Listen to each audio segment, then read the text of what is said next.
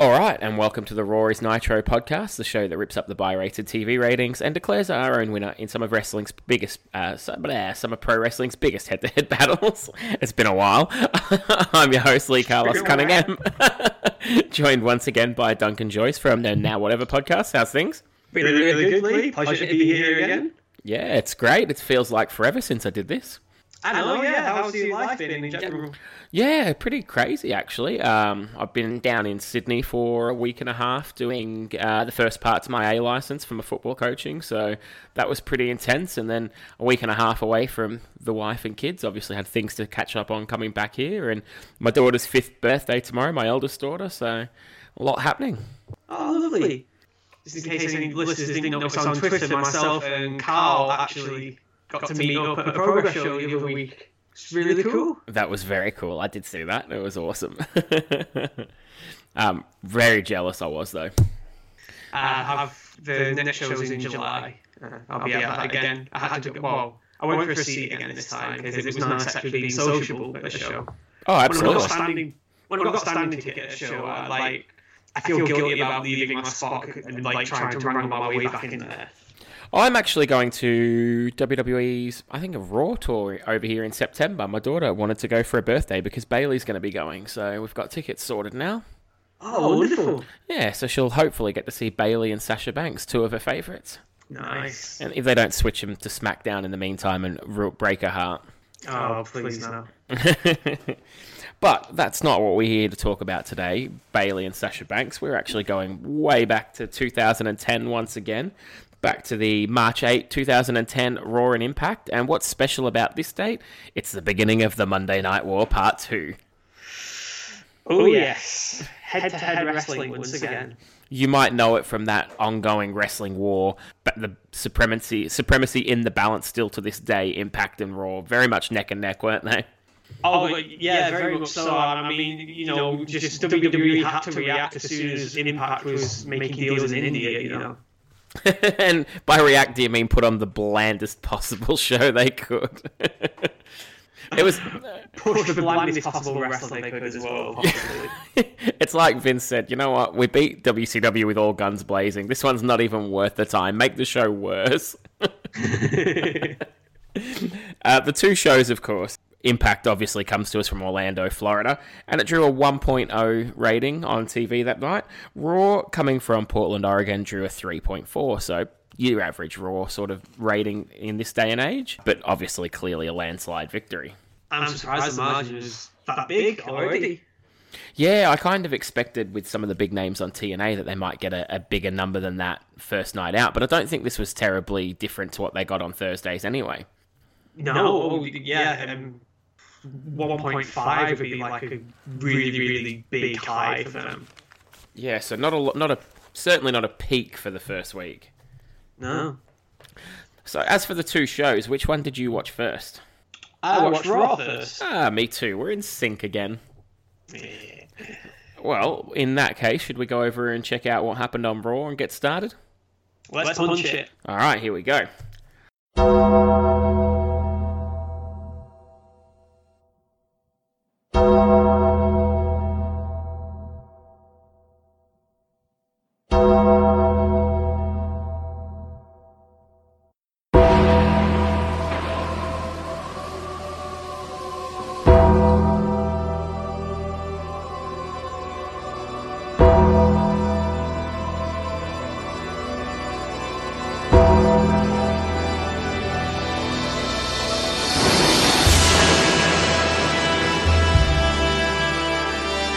So, the start of Raw begins with the big gong, and Undertaker is here. So that was a pleasant surprise for me. First one out the blocks was Undertaker, and he got a monumental pop. And I felt old immediately when I saw the signs promoting that he was 17-0. That feels like a long time ago.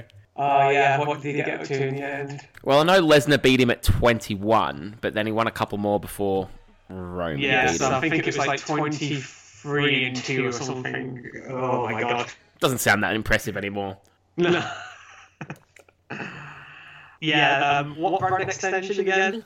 Yeah, that was another thing I thought But you'll have to correct me if I'm wrong here, but my feelings towards when the brand extension started to die was Raw just became Raw plus SmackDown, and SmackDown was the B show by then. That's whenever I tuned in how it felt anyway.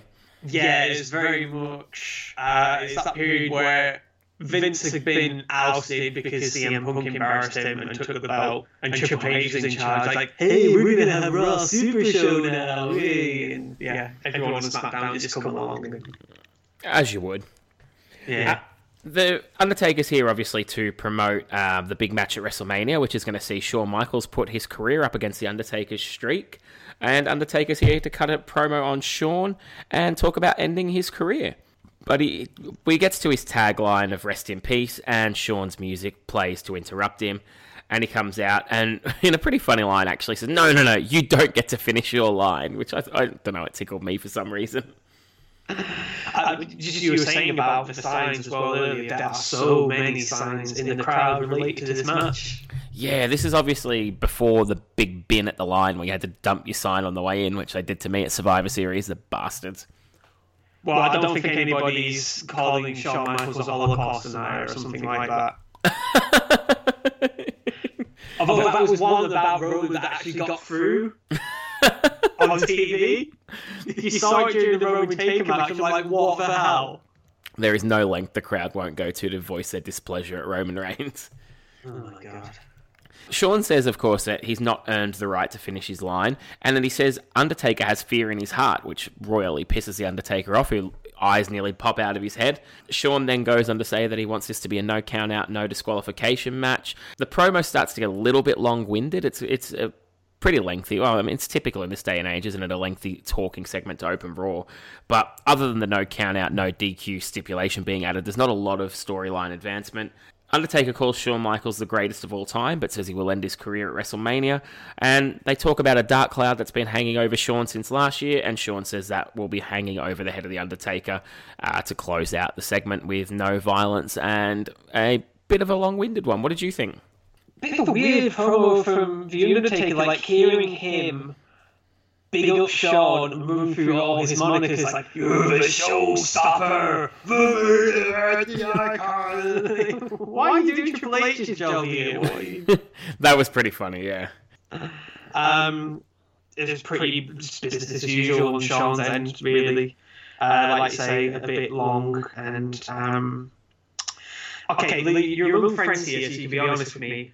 How disappointed were you when you realised that Matt Striker wasn't calling this show? I know. I've got nothing to write about. I've got one page now. Oh my god, that was awful. If I never hear him again, that will be just fine. Oh, there's something coming up, though. He just have a tiny little cameo. I have to say that I think later on in the show I've got a couple of notes. Michael Cole at one point I know makes me rage, and I think Lawler might even get a mention at some point here. So, there's one from Lawler coming up here. If it's in the next match, it actually popped me huge. I think it is what you're talking about. Dear. Without further ado, then, we go to a Divas 6-person tag match. It's Kelly, Eve, and Gail Kim up against Katie Lee, Maurice, and Alicia Fox. I didn't realise Katie Lee still had a job at this point. This is a big surprise to me. And I didn't realise Alicia Fox had been around for over 7 years. Oh, longer than that. She was... do you remember when Triple H was ruining Vicky and Edge's wedding in 2008? Yeah. Alicia Fox was the wedding planner for that. Holy shit. That does go back some ways. Wow. Okay, well, what job security that is, especially for a woman. Not many of the divas survive that kind of time period back in this day and age, so she's done well. I know, it's really good longevity. All the talk by the commentators is not of the athletic feat we're about to see here, but it's about the pillow fight they had last week, so very much still stuck between do we want the women to wrestle or do we want them to just be softcore porn. Did you hear who the guest hosts were for that Raw? Was it Cheech and Chong? Cheech and Chong, yeah. Oh my god. Couldn't be much worse than tonight's, though. Yes, it is at that point that they say that the host this week is Chris Angel. I know, and I was hoping for something spectacular, like with their special effects guys and Chris Angel. It could have been something awesome, but we'll get to that later on. Oh, yeah. So you talk about this dichotomy of are they wrestlers, are they sexy people? Gail's just hanging on from a headlock at the start of this match, and Cole doesn't stop talking about how, she's so flexible, so sleek at times. She's only got a headlock! If you're a wrestler and you can't do a headlock, then, Yeah, the announce table raises about 6 inches off the ground between Lawler and Cole. Oh, Jesus. Gail and Fox do start the match. We get a nice leapfrog from Gail Kim, and I've got onto the head of Alicia Fox, who's on the apron. So it was a bit of an interesting spot. I think she sort of catches her, just jumps on her head, really. We get a clothesline from one of the heels on the apron, and Alicia Fox fires back with a big boot for a 2 count, before Maurice comes in and hits a backbreaker for a 2 count, and Jerry Lawler comes out with the absolute line of the night, where he says that he lived with Gail Kim for about 4 months until she found out I was there. Oh boy, creepy Lawler out in force here. That is one of the absolute best. I'm going to steal that at some point. There was a bit earlier on in the match where Maurice put her foot up on the top buckle and then thought better about it. Like, no, I'm not bothering that. Why bother? Yeah. Oh man, that popped Cole huge on commentary as well, that line. Eve comes in and hits a drop kick for a 2 count, a really bad head snap, followed by a flipping splash for a 2 count, and then they all come in, a little bit of a brawl, a couple of them drop to the outside, and Eve puts an armbar on Maurice for a very quick victory before going to the next commercial, so 6 people was too much for the amount of time they had here, I thought. I don't think Kelly or Katie got in legally in that match. No. I mean, I've got like 3 moves written down, and we went back to commercial, so that tells you what they thought about it. Yeah, okay, so as Eve's doing her hot tag, Cole is putting her over big time as a Rubik's Cube expert. What's that got to do with shit? I saw the coolest thing this week. It was a, I can't remember what I saw it on. A kid juggling a football while doing a Rubik's Cube. That blew my mind, and he got it. Awesome. Yeah, that's pretty impressive. But, yeah, Eve Torres is a bloody judo expert. You think you might want to put her over for that, especially when the finisher in this match is a cross arm breaker. That'd be a good idea, wouldn't it? But then again, we don't want to put these women over, do we? Just give them 3 minutes and... Not until Stephanie champions their rights. Oh, of course, Stephanie McMahon did the inventor of women's wrestling, of course. Yes, it's still to come. Yeah. We'll get there one day. I know, yeah. But, yeah, just this match just existed, really. Eve had decent energy, even though she was sloppy, and Gail had some ideas, but didn't have time to do anything to many people. Yep, pretty much. That's the story of the match. From there, we come back, and it's backstage to see Hornswoggle with the guest host of the evening, Chris Angel. He's followed in by the Bellas, and he shows them a trick where he pulls a string through his mouth from within his eye, which was pretty disgusting. What did you think about that? Gross. Get it off my camera. How is that PG? It's not really magic either. It's just disgusting. Oh, man. So that was it. We go to another commercial break, and when we come back, it's time for our Sonic Cheeseburger Slam of the Week. And it's R-Truth and John Morrison winning a WrestleMania tag title shot up against Show Miz. So the R-Truth love fest on this program continues. For now, he's still looking solid. He is indeed. And your friend Striker comes to the fore here with being, truth and wisdom have prevailed. Oh, my God. The virgins of the steel.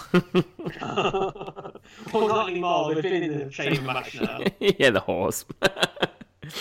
So we come to our next match, and forget what I just said about WrestleMania, because we're going to have it now. Although this isn't in place of the WrestleMania matches, as well as it's Show Miz up against John Morrison and R-Truth. Miz cuts a bit of a promo on his way out to the ring, and this popped me huge when he says, not since the British Bulldog and Lex Luger at WrestleMania 11 has a team gone to WrestleMania with less credibility. He said he'd rather face the Bushwhackers. That was amazing. Well, of course they'd rather face the Bushwhackers because they're guaranteed to win, basically. They'll get their ass bitten, they'll get a battering ram, but they'll somehow keep their titles. A quick rube followed by a squeezy. Miz has never popped me so hard in a promo in all his life. I like that better than the one where he went off at Daniel Bryan on Talking Smack. Yeah, that was a classic as well. Did you stop the anti-Chris Angel signs in the crowd as well? No, what were they? There were a couple, looked like the same group of people opposite the hard camera. One had a sign that read, "Worst host yet, Mind Freak." And then a guy, a couple of seats down from him, said, "This is the trick. Make Angel go away." Oh, nice. Nothing will ever top Bob Barker for guest host anyway. He was my favourite by far. The Price is Right with Jericho and IRS. Oh my god, that is memories. Which brings me to you, IRS. What do you think? Does this bid include taxes? Does this include taxes? Let's not even think about taxes. No taxes. Well, wait a minute, Bob. Everybody has to think about paying taxes. Well, I know that we're not here to discuss that. This isn't a town hall meeting. This is Price is Right. What do you bid? Well, let me do this. I bid $50, and that includes the taxes. You're including the taxes. His bid is $50. Jericho with his little name badge on his chest. Yes. IRS, I think his guess was like $9.99 plus taxes. Oh, it was amazing. Anyway, back to 2010, where it was slightly less than amazing, but on the Faces entrance, R-Truth once again is over like Rover. He is absolutely loved by the crowd as he sings, "What's up?" Really, really dug it. Did you hear some of the other team names they were trying to come up with for Truth and Wisdom? Yeah, they ran a few out on commentary. I don't think I took note of any of them. Did you catch them? The one that stood out for me was Black Magic and the White Shadow. Well, that's a bit racist. This concept of a White Shadow just intrigues me as well. Morrison's like this capoeira, street parkour guy as well. So if he's leaving his shadow, he can't be very good at that because he's not moving quick enough. Didn't they say one that was like rock and rap or something as well? Yeah, because Morrison's basically like Jim Morrison and Truth Raps to the Ring. Yeah. That was a bit generic, wasn't it? Mm. But this match is interesting because Morrison and Truth get in, they attack the heels early, knock them both out. They send Big Show into the steel post on the outside and hit a double DDT on Big Show, followed by a double suplex on Miz onto the barricade. And then we get the quickest count out in the history of wrestling since about the 80s Survivor Series. And we've got a double count out to end the match. So, bit of a... I thought it was DQ because they actually called for the bell. When was it? So they double clothesline on the baseball side of the Miz, and it's when Show comes in, and like it's way before they're outside the ring. So I don't know whether that was the bell to start the match or.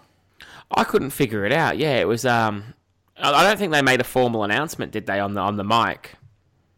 No, nothing at all, which is what confused me. So like, I didn't look to see if the referee was counting because I just heard the bell earlier on and I thought, oh, this is one of those nothing DQs they used to do.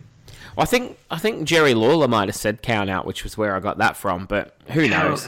Either way, it's not really a match. It's just the Faces getting a little bit of heat in the run into WrestleMania. So if it was what it was. For a segment, it was okay. For a match, it was awful.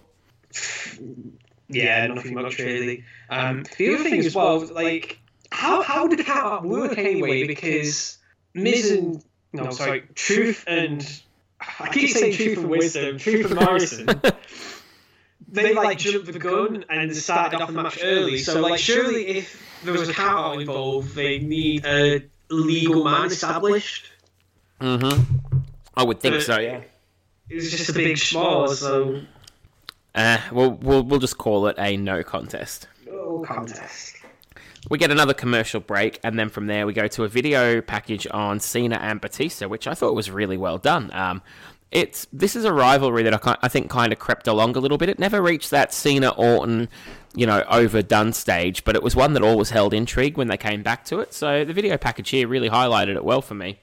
I think we've just missed the interview segment that made this feud the previous week from the sounds of it when just Cena wants to know why Dave would attack him, and Dave comes out and he's like, no, I should be the face of the WWE, you know, you hugging fat women and kissing babies and stuff. And well, yeah, I mean, if you look at their career trajectory, I can never say trajectory. I don't know why. I can say it fine if I stop. Their career trajectory since then, Batista's certainly proven that he's got the star power. So a little bit of I don't know if he knew it at the time, but there seemed to be a little bit of he meant what he said in that, and it came across really well. For sure. But yeah, no, that was it. Definitely looked like it made me excited to see the match at WrestleMania. From there, we get Josh Matthews interviewing John Cena, who wants to talk about it, and he says that he's right. Batista does always beat him every time they get in the ring. Cena ends up hurt. He broke Cena's neck, which I didn't actually know. That was the powerbomb with Cena jumping off the top rope and Batista catching him with the powerbomb at SummerSlam, I believe. Obviously, Batista beat him in the Vince's Quads edition of the Royal Rumble. That was one I've got fond memories of. And yeah, Batista's typically had the upper hand on him, which Cena does admit to. He says that he wants to beat him and that he expects to be able to beat him. So, a decent promo from Cena. One of his sort of I'm going to get serious now promos, but in this instance, it came across pretty well. Fine. I was just distracted by how much of a nerd Josh Matthews looked. He still is. And then we get probably my favourite segment of the night. Chris Angel is with Evan Bourne, who he tells is putting into the Money in the Bank match. And then we get William Regal and Skip Sheffield. This was... I'm going to splice this in right here because words do it no justice. Thank you so much for the opportunity tonight. Wrestling William Regal for the spotted Money in the Bank ladder match at WrestleMania. It's a young superstar's dream come true. Thank you. You're my favorite guest host. Skip Sheffield, NXT rookie. Pleasure to meet you. Right up, man. Evan, great to see you again, man. Skip. How you doing? Silence. I'll see you in the ring, sunshine. I'll be there. I'll wait for you in your lavender. Thanks. So scathing. Chris, I'm a huge fan of yours. I was wondering if right here, right now, you could show me one of your special mind tricks. Mind tricks, you muppet. I got... You get flummoxed with those automatic water dispensers in the toilets at the airport. Well, let's see how long it takes to get inside your mind. When you read his mind, it'll take about 2 seconds. I want you to take the marker and write a number. Place it face down on your chest. I'm going to close my eyes so everybody at home can see that there's no way I can know what number you're writing down. Place it face down on your chest and then let me know. Oh, that's a good one, Coach Regal. I don't think he's going to get that. What do you mean it's a good one? That's a good number. Here, hold the pen. Right. I want you to look at me. I'm going to try to get inside your mind. You can do whatever you want. Your number's between 1 and 50. 51 and 100. 51 and 100. You blink. You see, you blinked again. 51 and 60. I'm going to go to 51 and 60. 51. 52. 53. 54. 55. 56. 57. 58. 59. 60. The number 11 means something to you. 5 and 6, 56. Is that the number? Yep. Shoot, what it do? Coach Regal, I told you he can do it. You owe me a Travis Tritt CD. Yep.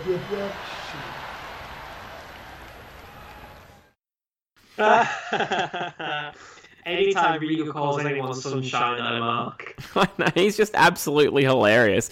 And Ryback is a fucking muppet in this segment in his country boy Stone Cold vest.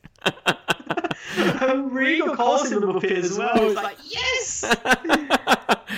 What's his vest says like corn-fed or something on it.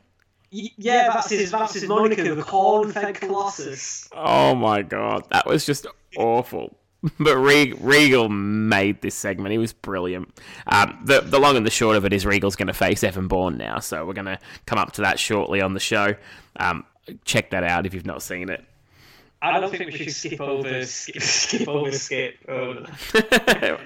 Because he has some good lines in this segment as well. So like Regal picks his number and it's like, that's a good number.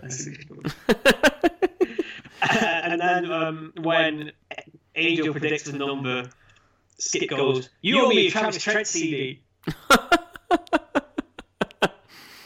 Oh, he was good, wasn't he? And when he got the number right, his facials were brilliant too. Yeah, it's just fantastic. Yeah, so good segment all around.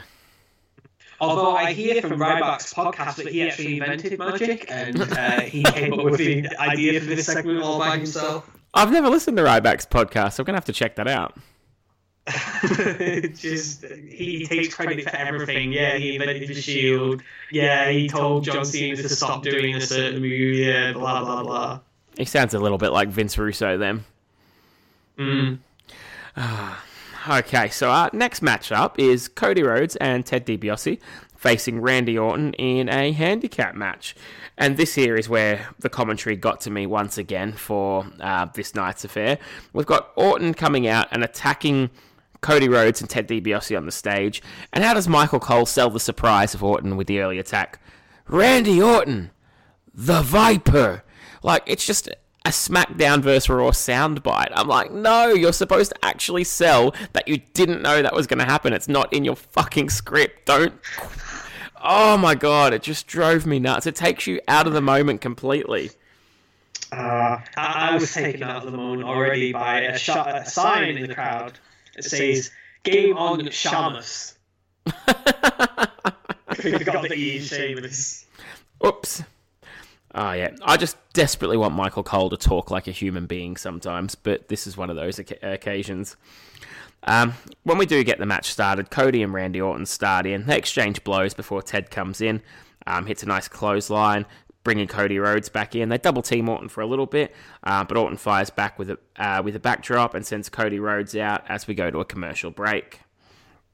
When we come back, Orton's working over both of them, hits a clothesline on Cody Rhodes, before Cody comes back with a jawbreaker, and Ted hits a dropkick on the floor to Orton, which was a strange move, because when you get thrown over to the floor, it's sort of, a big spot, but throwing yourself up for a dropkick on there, and it didn't bother him.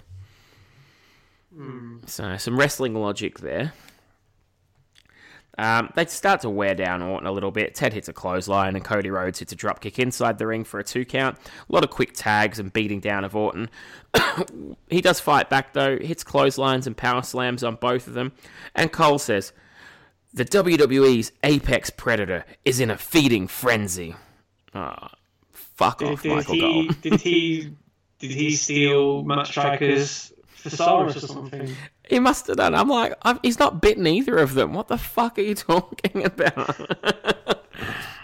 Cody Rhodes in this match used, the Hardcore Holly move where he drapes over the rope and kicks him in the gut. Yes.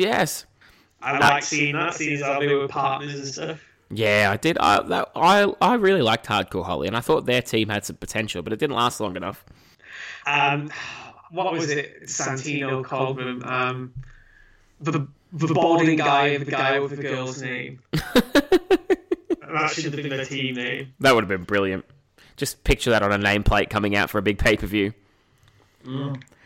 Ted hitting the Dream Street for the 3 count, which is essentially $1 million dream, then lifted up into a slam, which was pretty cool. Yeah, Cody distracted Orton while he was mid-RKO, and as Orton was trying to scooch him away, that's when Teddy snuck up behind and hit the Dream Street. That's what Cody DIS meant. I got to stop abbreviating words if I'm not going to be reading them for a couple of days. After the match, Cody hits a crossroads on Orton for a little bit more punishment to be rub some salt in the wounds. Do you remember what Cole says after this? No. The numbers game just got too much in the end. Oh, God. How is he still employed?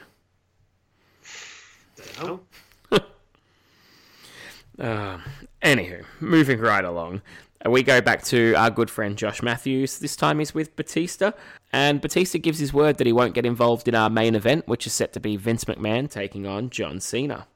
The match graphic for that turned up earlier on in the show. I'm like, what? Yeah, I was scratching my head. It was very much a... This was the only thing that I think made them look like they were competing, because I don't know if you remember, or you probably do remember, it's one of the most famous moments, but when Raw teased Vince and Stone Cold throughout the whole show when they were just fighting back in the Monday Night War, and I'm like, it's got that feel to it where they keep talking about Vince versus Cena, and you know there's going to be a swerve coming, but you want to see what it is. Yeah, pretty much. We flip across and we see Triple H walking backstage, and we go to a commercial break. When we come back, Triple H is on his way to the ring for a pretty decent pop. I thought it was a bit of a disappointing reaction, really. People were just like, oh yay, Triple H. And then Cole quotes, what an ovation! Yeah, it wasn't huge, but it was better than anyone but Undertaker on the show, I thought. So there wasn't a lot. The crowd wasn't really that hot for most of this stuff, to be honest. Yeah, I didn't think the crowd was up to much all evening, really, yeah. Maybe R-Truth got a sing-along, but other than that, they were pretty quiet. We get a video package of Sheamus' attack on Triple H the week before, hitting him with a brogue kick and a bit of a beatdown, but it's got some really weird FX in it. I don't know what they were going for here, but it's not something they usually do with like the shaky screen and the different colours and things like that. What did you think about the video package here? I can't remember what it was like. Was it like the slow-mo whale thing? Or... Yeah, and like sort of, like cracked screen and Instagram type filter over it and stuff. It was just odd. Yeah, it wasn't their normal slick production. I mean, well, I suppose it's a very paint by numbers incident, really. Oh, Triple H can cuss me in the chamber, I'm going to beat him up now. It's like they just got a copy of Vegas Pro and put every like special effect on this one clip. But yeah, we get Triple H is coming out for a promo. He respects Sheamus for making a statement last week, and then Sheamus comes out to issue a challenge to Triple H to face him at WrestleMania, something CM Punk had no interest in doing. I think, I'm not sure if we've had this yet, but apparently at some point Triple H says Sheamus maybe had the greatest first year in the history of the business. That's my next note, and it just says, fuck off.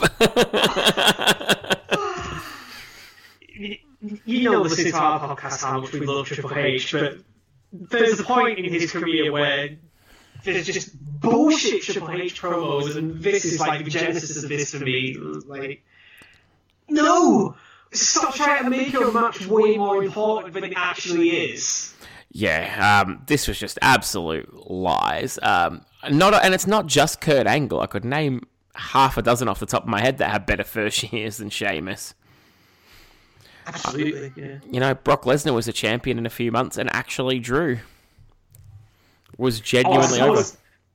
Maybe this is the thing. Maybe it's the greatest first year in the history of the business out of all the people we've not blackballed for being in TNA or MMA or something. Yeah, more than likely, I would say that's pretty close to the mark.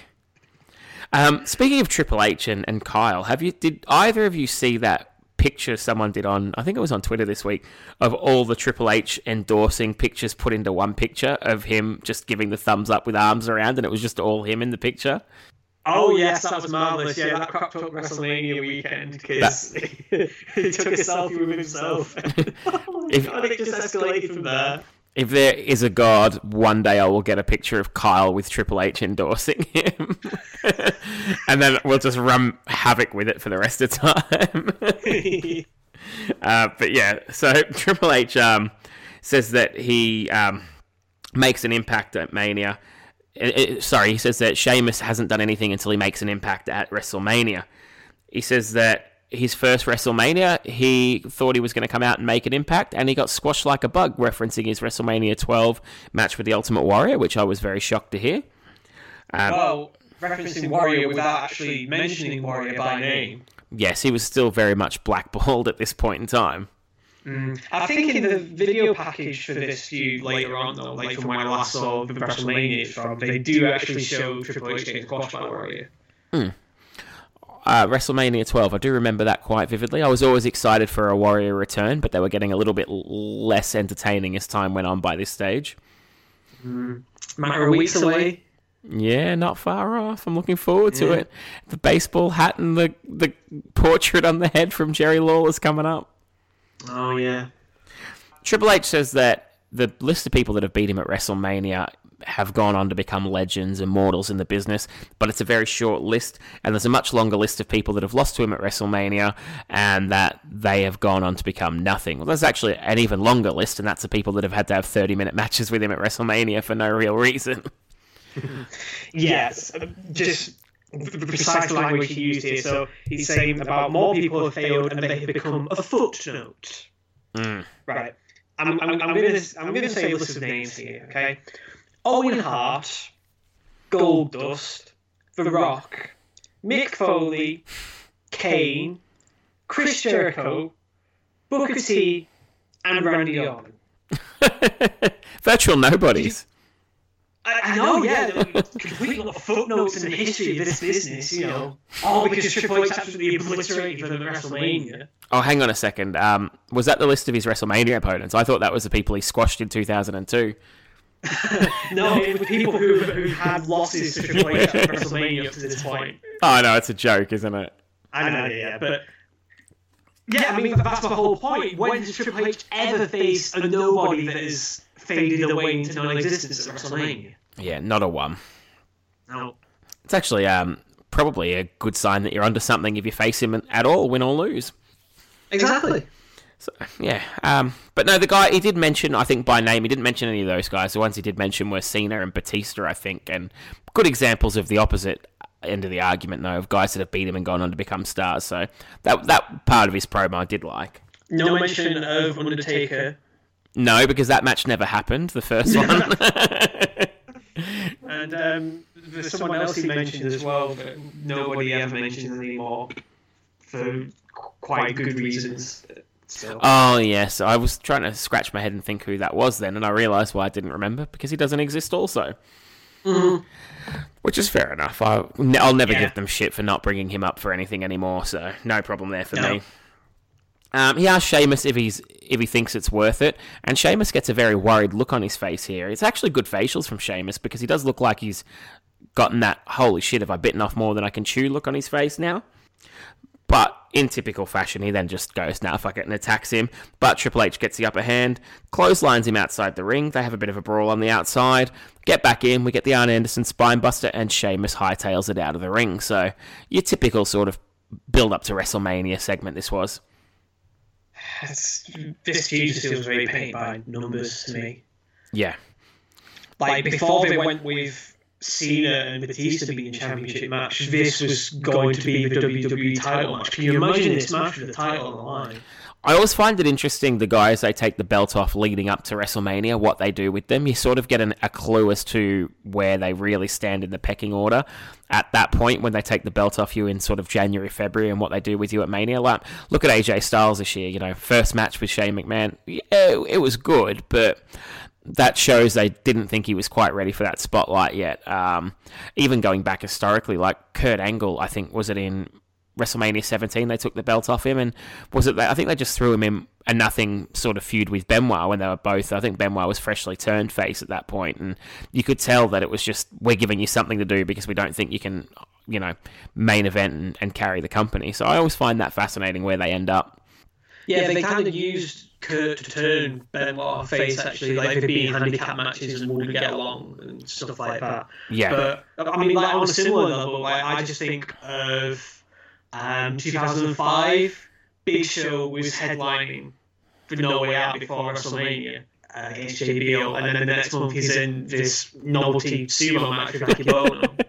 Which I only found out recently that was a shoot. Oh, really? I think, I'm sure Carl told... I found out on one of the shows, I'm sure I did. I'm sure Carl told me that was a complete shoot. I'm still flabbergasted to this day. Wow. Yeah, so there you go. But no, good times. So, yeah, I think you're right. It is a bit paint by numbers. There's not a lot to this here. It's not something that, you know, knowing we're coming up to WrestleMania, it's not a match I'm looking forward to. Knowing it's going to go 20-plus minutes, I'm dreading it, actually. We'll see. From there, we go to Santino backstage with Chris Angel, and this made me think we might get something good out of these backstage segments here for a second. Chris Angel does a trick where he puts a knife blade up underneath one of 4 cups, and basically punches, you know, lets Santino move them around and hide which one it is, and hits the cups with the implication being if he gets the wrong one, he's going to be stabbed in the hand, but obviously he gets it right. Santino tries to tell him that did he say he was a relative? The great Italian Harry Houdini, and Chris Angel, of course, tells him Houdini wasn't Italian, so some good comedy back and forth here, but really just filler in the end. You say that when Angel tells him, no, Houdini wasn't actually Italian, Santino says, oh no, don't believe the liberal media that are telling you that. What the fuck?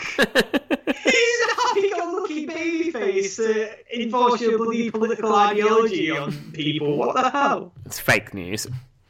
I didn't realise the Cobra was a thing for this long as well. Yeah, crazy. Amazing. He had a good run. From there, we go to the match we talked about earlier. It's Evan Bourne up against William Regal. Regal comes out with his NXT rookie, Skip Sheffield. And on commentary is Christian with his NXT rookie, Heath Slater. Not on commentary, just stood there watching. Doesn't even get a chair, actually. Fucking rookies. When we get started, Regal starts off with some cool-looking knees and uppercuts and a really good underhook suplex for a 2 count, followed by a T-bone suplex. Evan Bourne comes back with a knee and immediately hits a shooting star press for a 3 count. So a little bit disappointing. This was just a, quick one and done, really. I know I wanted so much more of this match because it was really good. What little bit wasn't it? Yeah, that sort of minute or two was the best wrestling on the show. Absolutely, yeah.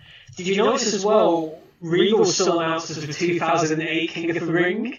I didn't catch that, no. He still had the King of the Ring logo on his Tron and stuff as well. Very cool. He must have. It was a while before they did another one. Wasn't Sheamus the next one? Yeah, Sheamus in December of this year, actually. Yeah. Oh, there you go. Not bad. Go on, sorry. Well, so Bourne's qualified for this Money in the Bank ladder match, and already the field for this match is so full of names. Oh, yeah. So now there's Evan, as well as Shelton Benjamin, Jack Swagger, Kane, Matt Hardy, Dolph Ziggler, and MVP. I'm looking forward to that as well, actually. Yeah, and you know what? It's not over yet either. More to come. There's more to come. Wait, did you say Christian? Oh, sorry, yeah, Christian as well. Yeah, sorry, I just listed the people not involved in the match, yeah. Okay, yeah, cool. So, yeah, that's why Christian was out on commentary, yeah. From there, we get another commercial break, and we get a WrestleMania recall, and this one surprised me. They go to the recap of Goldberg and Brock Lesnar, so I didn't expect that to ever appear in a video. I really, yeah, this tickled me no end. Like, look at how shit this match was. What a weird memory, especially what is this year? Like WrestleMania 27 or something coming up? 26. 26, yeah. I mean, plenty more they can pick from. But there is a method in their madness because they use it to highlight the guest referee, Steve Austin, and tell us that he'll be the guest host of WrestleMania. So that's pretty cool. I'm looking forward to that. The guest host of Raw next week. Oh, why did I write WrestleMania? What an idiot. Well, we then go over what the card is for WrestleMania so far as well. Yeah, we get a bit of a rundown, followed by a bit of a hype video for the Bret Hart-Vince McMahon match, which I'm definitely not looking forward to. I have seen this match out of WrestleMania, so I know how shit this is.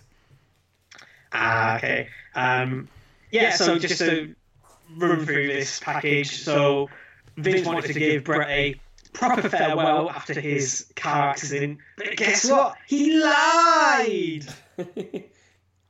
That's exactly how he says it too. So he tries to antagonise Bret into having a match with him at WrestleMania, and this is where Bret Hart has the immortal line, "Get it through your head! I can't wrestle! I've got a broken leg!" Sounding so much like Stu when he does that. Oh, he sounds more like Stu with every passing year, doesn't he? I know. Oh, have you seen? There's this random clip of him on his Facebook page where he's like, he's got Simpsons action figures. Like, "Hey, Brock Lesnar, ever had one of these?" I don't think so. I did see that. That is so odd.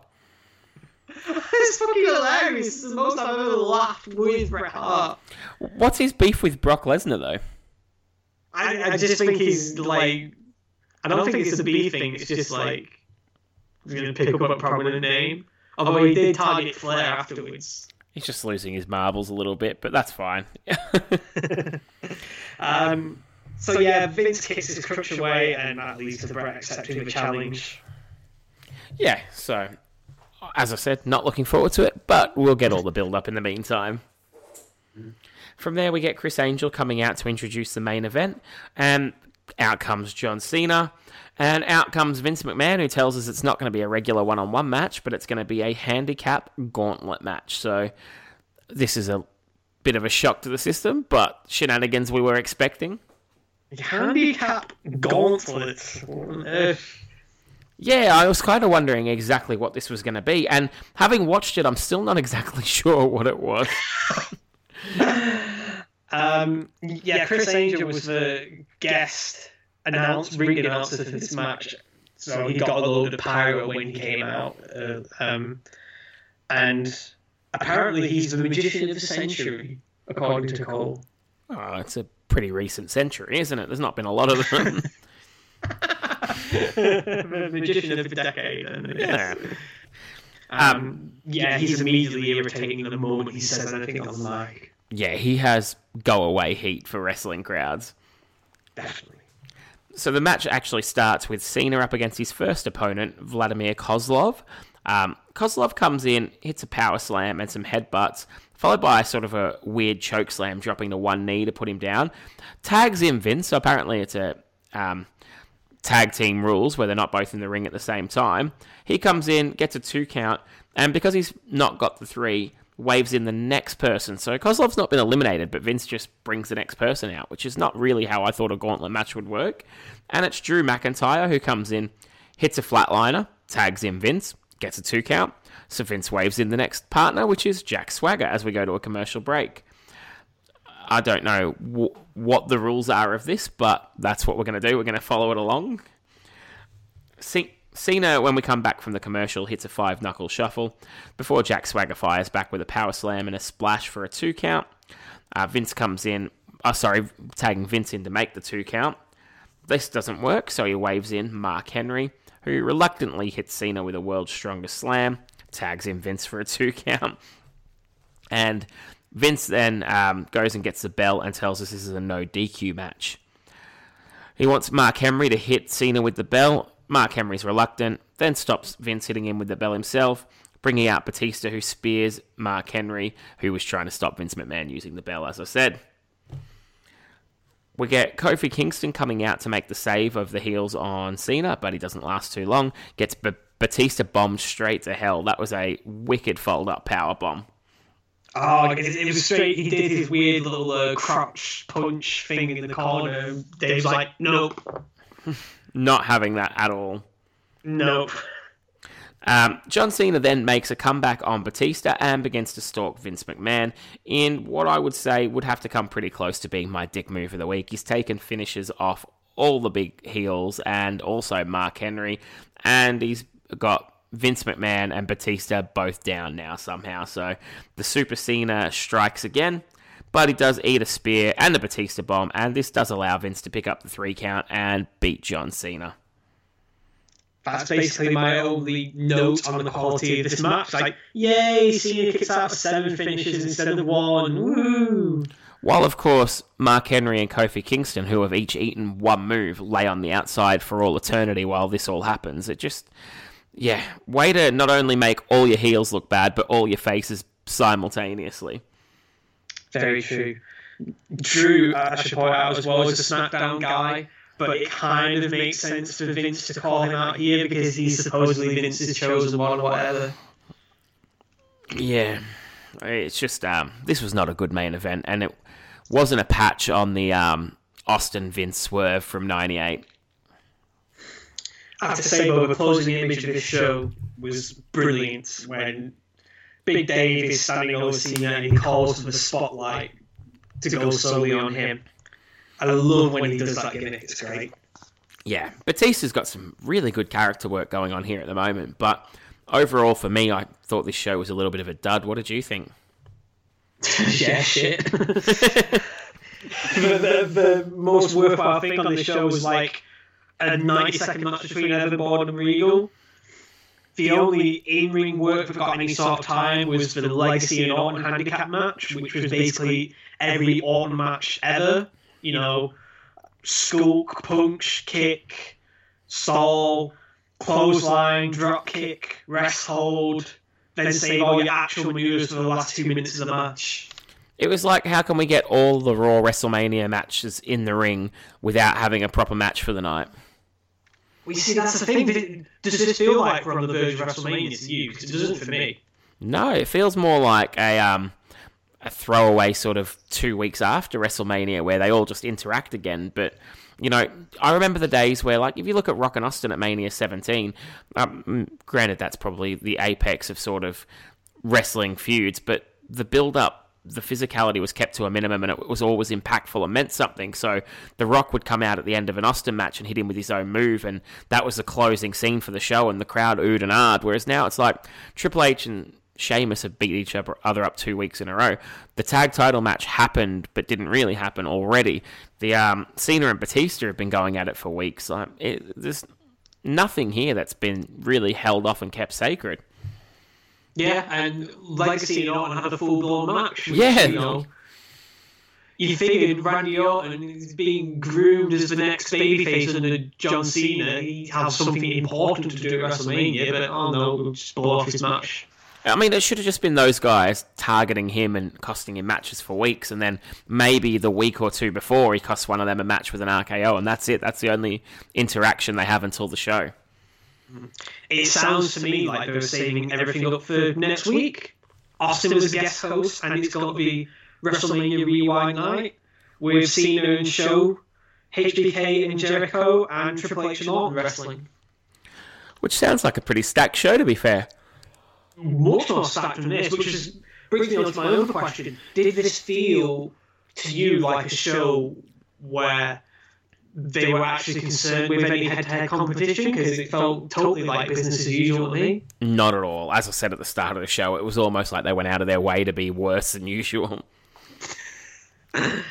Bingo. Yeah. That's the best way I could sum up that show, actually. Yeah. It's fun. Yeah. So, from there, we wrap up Raw, and we head over to Impact to see what their first ever live Monday night show can offer. Will it be better than Raw? Let's go and find out.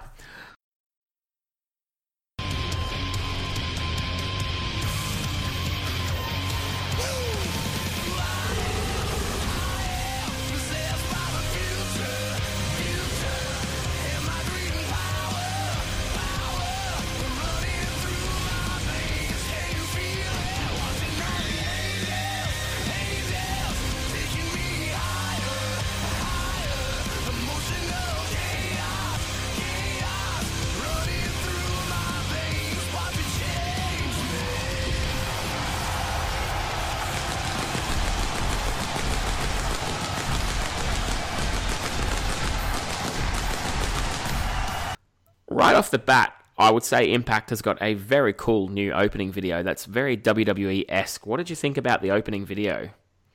Yeah, it was quite good, actually, yeah.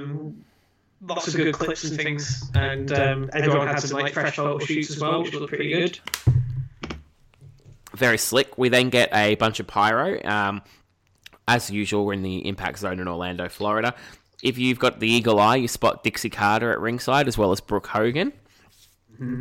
And we get our commentary team of Taz and Mike Tenay. So no Dom West, no Matt Striker. This is winning all around. 10 on 10 already. The first matchup, though, this was a bit of a strange decision. TNA had been hyping the big match for their first Monday night show, or first live Monday night show. Hulk Hogan coming back into the ring, teaming with Abyss. Ric Flair coming out of retirement, teaming with AJ Styles in a big tag match. And they decide this is going to be the first thing we see when the show opens. Interesting decision. Right out of the blocks. Start hot, start with what people want to see. I was immediately suspicious of this, though. I will say that. Yeah, rightfully so. There was a sign in the crowd, I don't know whether you spotted it. It was spelled out Raw with really awful wrestling. Yeah, that's on my notes here as well. That was brilliant. Like, how did you see the show? It's not even happened yet. How do you know it's awful? Well, they've done quite well. They've obviously got spoilers somehow, or someone on the phone letting them know.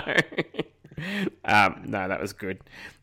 Did you notice as well, like from the very start, because this was probably the one thing I will say, give them the benefit of the doubt on with this being the first match. The crowd are absolutely rabid. They are hot for this. I mean, yeah, that's the note that I put on the top of my page. The crowd here, absolutely unbelievable. All show long, really. Yeah, they don't really let off for anything. So fair play to them. They were. To me, it was like they were trying to do their part in making this successful. So, well done. Somebody had to.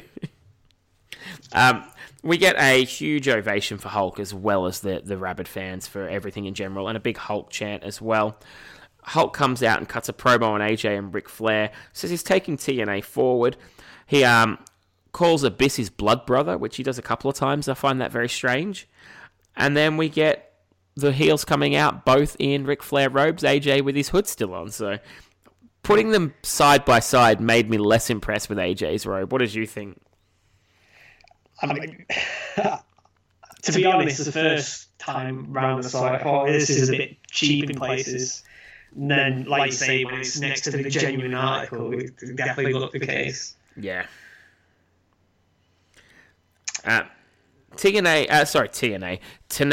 calls this an invasion of Monday nights, and I found that choice of words to be a bit of an omen, because the original invasion didn't go so well, so I probably would have chose something else. Oh, fair point. Do you notice Hogan's not got any knee braces on? I didn't notice, no.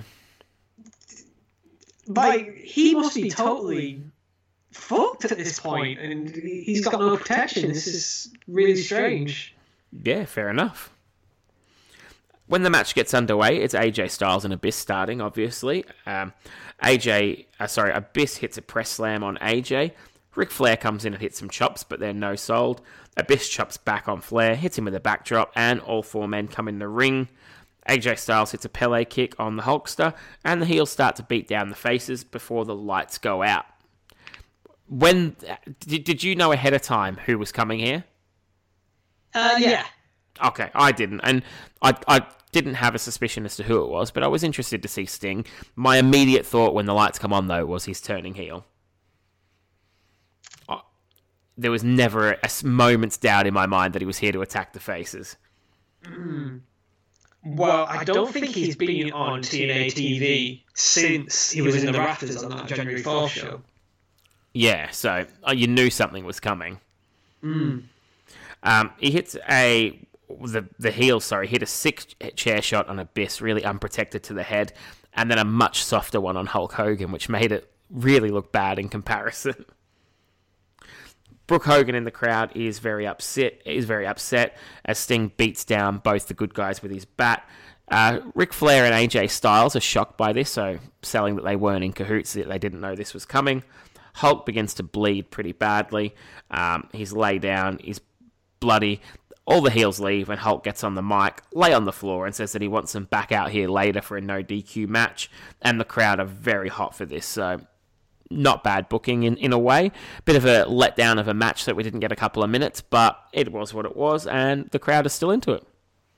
Yeah, it's a very effective way of keeping intrigue for the rest of the show, really. I was fine with this. Like I say, there's nothing in terms of ring stuff, but yeah.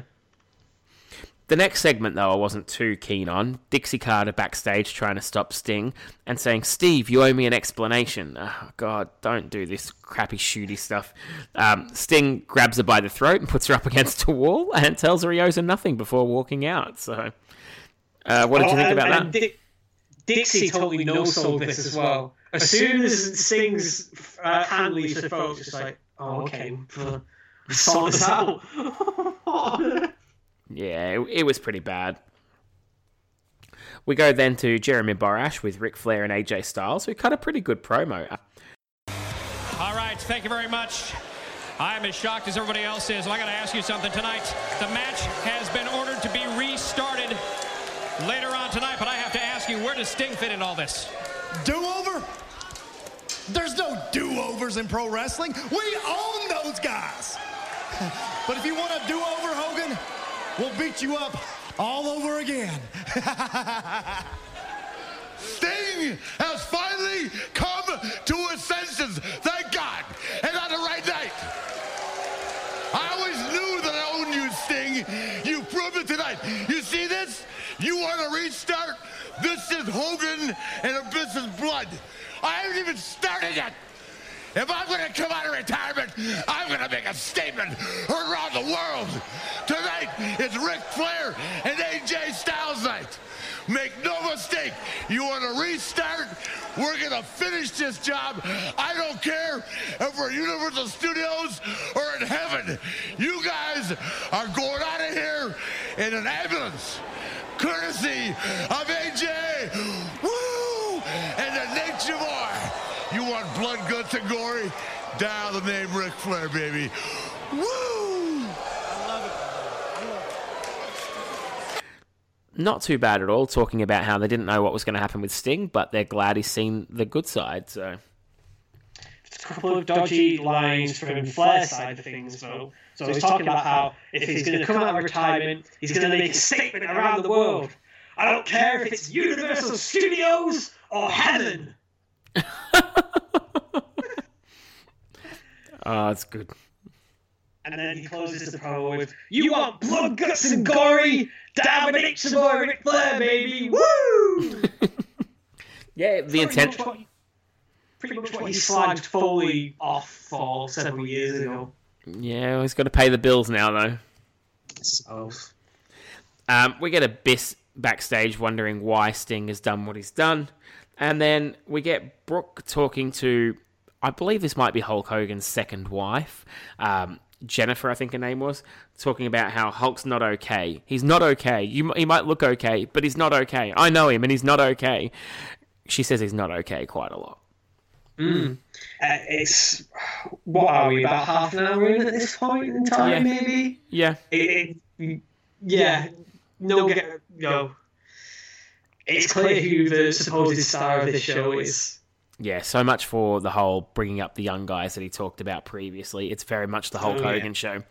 And Abyss and AJ are the backdrop. Sting and Flair and the new main players in around Hulk Hogan.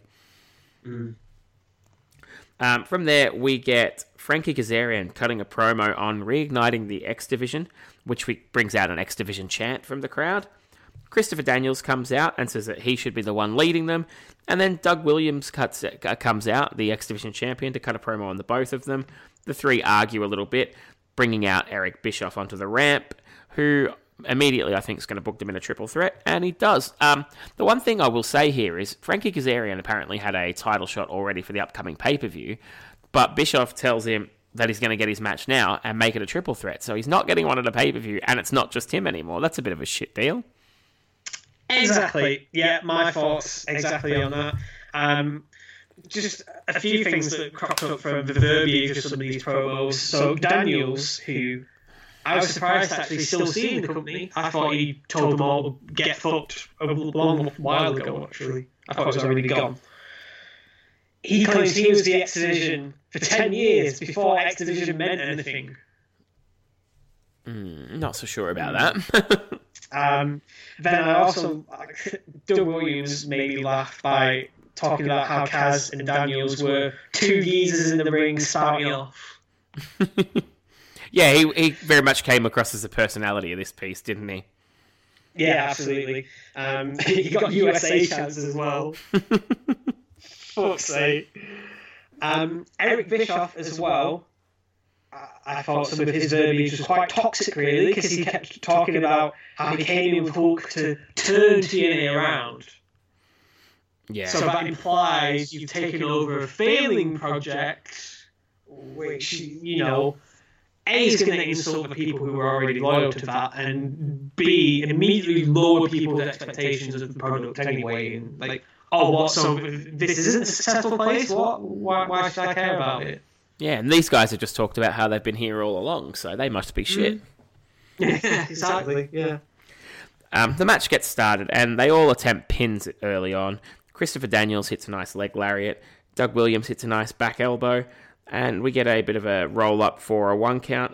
Frankie Kazarian hits a roll-up on one, like sort of the back, where you've got your legs on their legs as they arch over, and has the other one in a Northern Lights suplex at the same time, getting 2 counts on both of them. That was a really cool move. That's brilliant. He hits a somersault dive onto both on the outside. Doug Williams gets back in and hits an elbow for a 2 count. I've not put who all these moves are on because the pace was so quick that I'm just writing whoever hits the move, and that's it. You'd have to go and watch the match if you want to see who's being hit. Daniels hits a nice slingshot elbow and an STO, and then a lion salt for a 2 count, a Death Valley driver for a 2 count, before Kazarian comes back with a springboard missile drop kick onto both men, and then hits a spin kick for a 2 count, a spinning back elbow, and a springboard leg lariat for a 2 count. Lots of jumps and bounces off the ropes here going on. He hits an inverted atomic drop and a neck breaker for a 2 count, before Christopher Daniels hits a rock bottom type slam and misses the BME. Doug Williams then hits the Chaos Series suplex, which is like a victory roll into a German suplex, and picks up the 3 count in a decent match that was maybe a little bit too short for all the spots they wanted to cram in. I really love this match. Yeah, I thought it was cracking. I liked the pace, and Eric Bischoff in his promo earlier was talking about how kind of like the X Division was going to be the crown jewel or whatever of the company, and it kept it really in line with the expectations that were built from that. I really like this. I would have just liked to have seen this go to the pay-per-view and get 15 minutes. That was my only real beef with it, because I thought they did a lot of good stuff, but they probably didn't have long enough to tell a proper story. That's true, but still, this, in terms of in-ring action, was way more involved than anything we got on Raw. Oh, absolutely. 100%. I've got no qualms with the match. It was good enough to be given more. That was my only issue at all. Yeah, I mean, but yeah, like I say, this did kind of feel like a pay-per-view match. Yeah. From there, we get Shannon Moore coming out, who takes out Doug Williams and motions for the title with the hands around the waist.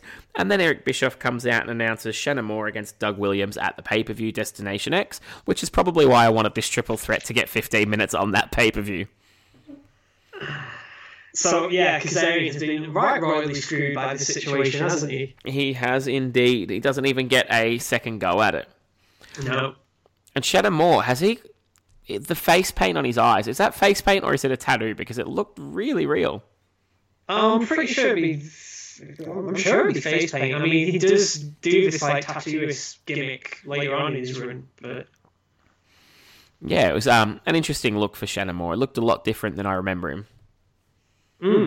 Did you cop as well, partway through this match, Tenay reveals that Dixie Carter has an announcement relating to Sting? Yes, he does, and she does, yes. Which we go backstage for next, and it's Jeremy Borash with Dixie, who says again Steve is in a match, and he'll find out his opponent when everybody else does later. Mm-hmm. Yeah, Steve, because it's a shoot. Oh no, it's so crap. We then go to our TNA version of the women's wrestling right now, and it's a triple threat tag team match for the vacant tag team Knockouts Championships. It'll be Taylor Wilde and Sarita up against Velvet Sky and Madison Rain, the Beautiful People, who are out with Lacey Von Erich, up against Angelina Love, formerly of the Beautiful People, and Tara. Taylor and Sarita, I don't know if they walk out to the ring with no music or if they just get introduced in the ring with no music. Like, I think none of the X Division guys got any music when they were coming out either. No, I don't think they did. Because they all came out with mics in hand, didn't they? Yeah. So, it's a bit of a rush thing from a production standpoint. I'll say that. So, do you know why these Knockouts tag titles were vacant? Well, they said something about not being defended in 30 days, but I don't know the story behind that. That was the kayfabe reason. In reality, what had happened was Awesome Kong had got fired because she beat the piss out of Bubba the Love Sponge after he made an inappropriate joke about Haiti getting flooded earlier on in the year. Wow. That's far more interesting than what they told us. Oh, Bubba the Love Sponge. If anyone of this show looks like they need to be beaten up, it's him later on. Yeah, so she's matched as a hero in that regard. Oh, absolutely. He comes across as such a douchebag. Mm. Oh, and the other thing about productions, they cut to the entrance ramp too early for when the beautiful people were coming out. Penza was still introducing Wilde and Serena in the ring, and they cut to the ramp and nobody was there. Yeah, I do remember that part, actually. It was a little bit botched, wasn't it? Mm. When the match gets started, Tara hits a bit of an alley-oop variation to start off with. Did you see that? The sort of powerbomb into dropping them face first behind her? Mm. And then Sarita fires back with a Stone Cold Stunner. Interesting offense here early. Velvet asks, I keep going, see, this is where I got confused now, right? So I've gone to say Velvet Sky gets in, but I've just finished watching the Women's Survivor Series match, which had Velvet McIntyre. This is really throwing me. Yeah, so it's not Velvet McIntyre, I can assure you it's Velvet Sky. The beautiful people beat on Tara for a little while with a nice-looking double Russian leg sweep and a double trip. We then get a drop kick by the beautiful people, and Daphne sneaks in, nails Tara with her own belt, and the beautiful people pick up the 1-2-3 for the new Knockout Tag Team Championships. Bit of a rushed short match here. Not much going on. Yeah, that was my note as well. It did feel rushed, but I thought it kind of fit in the wild nature of the rules of these three teams all in the match at once, and I thought it was a shade better than Raw's women's match. There was some decent double teams here. Yeah, oh yeah, definitely better than the Raw women's match, but that's not saying much. No. We then go backstage with Christy Hemme and the Pope, and this was popping me big time here. The one line that I really liked was when he told Christy he'd like to be the emblem, what was it? What's the word he used? The on the end of a chain, like. I can't remember. What is it I'm thinking of here? Like, you know when you've got a cross on a chain or something like that? Yeah. Like, not, I want to say emblem, but it's like emblet or emlet or something. Amulet. That's... He said something like that. Anyway, he wants to be on the end of a chain, because obviously it's hanging right in a cleavage. Oh, of course. That was a bit long-winded to get there. But the long and the short of it here is he's going to be facing Desmond Wolfe yet again. But before that can happen, Desmond Wolfe comes in and attacks him with a chain and uses a chain to beat on his ankle. So a little bit of a vicious backstage beat down there. There you go, Pope. You're on the end of the chain after all. Yep. Foreshadowing. We then see Sting walking backstage, and Taz asked Mike Tenay what he was doing at 420 for some more foreshadowing. Yeah. I wonder why he'd be interested in that particular period of time. Jeremy Borash is then with the beautiful people celebrating their big tag title win. Borash brings in some champagne and they pour it all over Borash. So that was a pretty fun little segment, actually. I didn't mind that. Velvet kept calling Lacey Pumpkin, which I thought was quite fun as well. Yeah, and when she says, "Am I a champion too?" Of course you are. This is a bit like SNL used to do this sketch called Being Quirky with Zooey Deschanel, and it'd be Zoe, and she'd invite some kind of friend on her show, and Michael Cera would be in the background making cookies and stuff like, "Oh, I'm making cookies," and like trying to get her attention, like, "Oh, isn't this great, we're all friends?" Borash kind of felt like that in this segment. Oh yeah, it was good actually. I got some lovely ladies. Yeah, so... Yeah, they don't have a glass for him. Yes, that's true. I think he tries to take one because they're drinking out the bottle anyway, and then that's when they just pour it all over him. He's a good lad, Jeremy Borash. When Impact came back on UK TV recently, he was in one of the interview segments at the end, and I tweeted about how he slowly looked like he was transforming into Patton Oswalt. And he actually liked that tweet as well. It's like, oh, he's got a sense of humour. I don't. Unlike Albert Twerp on the commentary team there. Yeah. I don't mind JB, he's alright. So our next match is Sting and his mystery opponent, and before anything is announced, we get a huge RVD chant by the crowd, and lo and behold, it's Sting against RVD. Yeah, Tenay made the point that of how Dixie, when she bought the company, she promised not to get involved with matchmaking, so trying to hype this up as a really big deal, like she must be seriously miffed at Sting.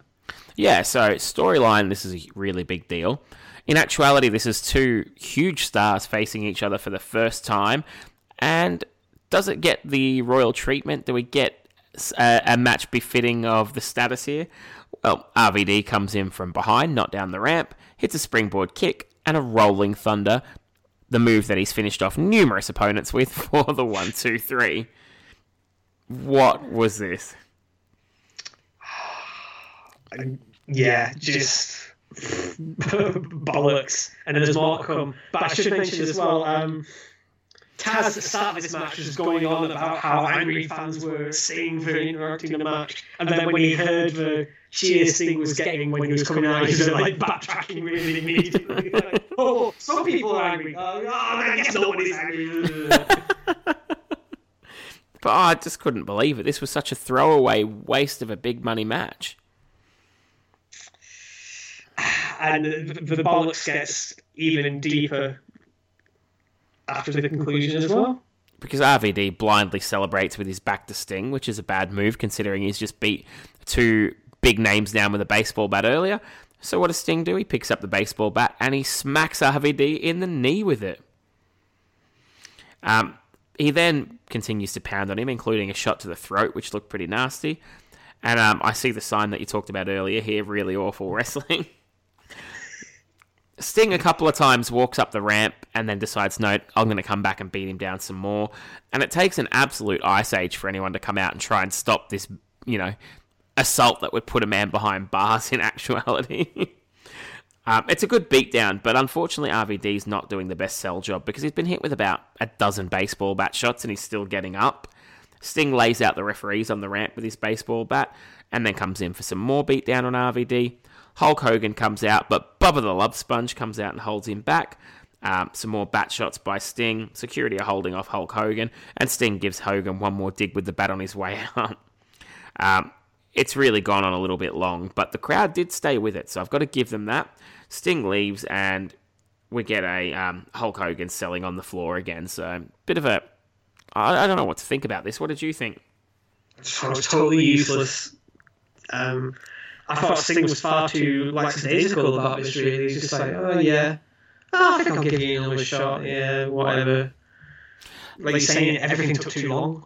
It came across like, I think he was going for that sort of murder in a film, bad guy kind of thing, where he's taking his time toying with you while he kills you. But in actuality, it's a wrestling show, and someone should have been out after the first bat shot to try and break it up. But he was allowed to sort of take a couple of minutes pounding at him at will before anyone gave a shit. And then when one referee gets hit waving his hands with a bat, the other two shouldn't just then start waving their hands in the same manner. They come across as morons. Get security out there and try and get the bat off him would be a much better idea. Mm. Yeah, just nobody looks good coming out of this. No, it didn't do anything for anyone for my money. We then get Kevin Nash coming out with Eric Young for a bit of a strange partnership here. They're apparently very good friends. Eric Young looks a lot different without his sanity outfit and his hair and his beard here. Looks a lot younger, no pun intended. Did you spot as well, just before Nash and Young came out, they accidentally cut to a shot of Bischoff in a chair somewhere in the interview segment? Yeah, I did see that. It actually looked like he was on the entrance, didn't it? Just sat in a rocking chair. It was weird. Yeah. You just sat like in an office chair or something, and Tenay tried to point it off as being, look at Eric Bischoff, he's so shocked at what Sting did. Yeah, so he's just chilling out on the entrance ramp. Yeah. Now, I don't know what that was all about. That was very odd.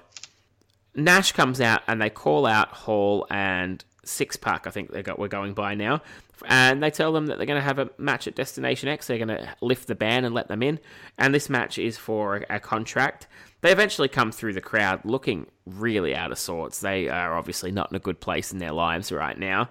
And Hall calls Nash the big sellout and uses the line, "You've got to be ribbing me," which is, okay. They want to get in because TNA is getting cool, they say now. And Bischoff comes on and says that if Puck and Hall win, they do get their contract. And if they lose, they have to go away for good. Hall and Nash shake hands, and then Park rears back and slaps the fuck out of Eric Young. No handshake. That was a vicious slap, wasn't it? Really, really loud. That was incredible. You're saying about Hall and Waltman not necessarily being in the best shape. Nash's delivery had me a bit worried at times. Because, you're saying that, they're challenging to a match at Destination X. I don't know what you're on about, because according to Nash, they challenged for a match at Destination X. Yeah. All three of them had obviously had a late night the night before. Did you cop the little exchange they had when they shook hands? It's like, Nash was like, I guess I'll see you at the pay-per-view. And Hall tells him, I'll be the one who looks like Elvis. Yeah, what? Were the Kings of Wrestling not around when you were watching TNA? No. It was Jarrett, it was Hall and Nash, and they dressed in like Las Vegas Elvis outfits. Okay, I didn't catch the reference. That's brilliant. So from there we have Bischoff comes out and he orders Nash and Hall leave and says that Eric Young... He actually tells Eric Young to slap Park in his bitch head. I don't know what that was all about.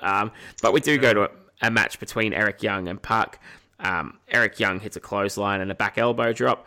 Botches a clothesline to the outside before hitting a backdrop. Six-Pack comes back with a spin kick before missing a Bronco Buster.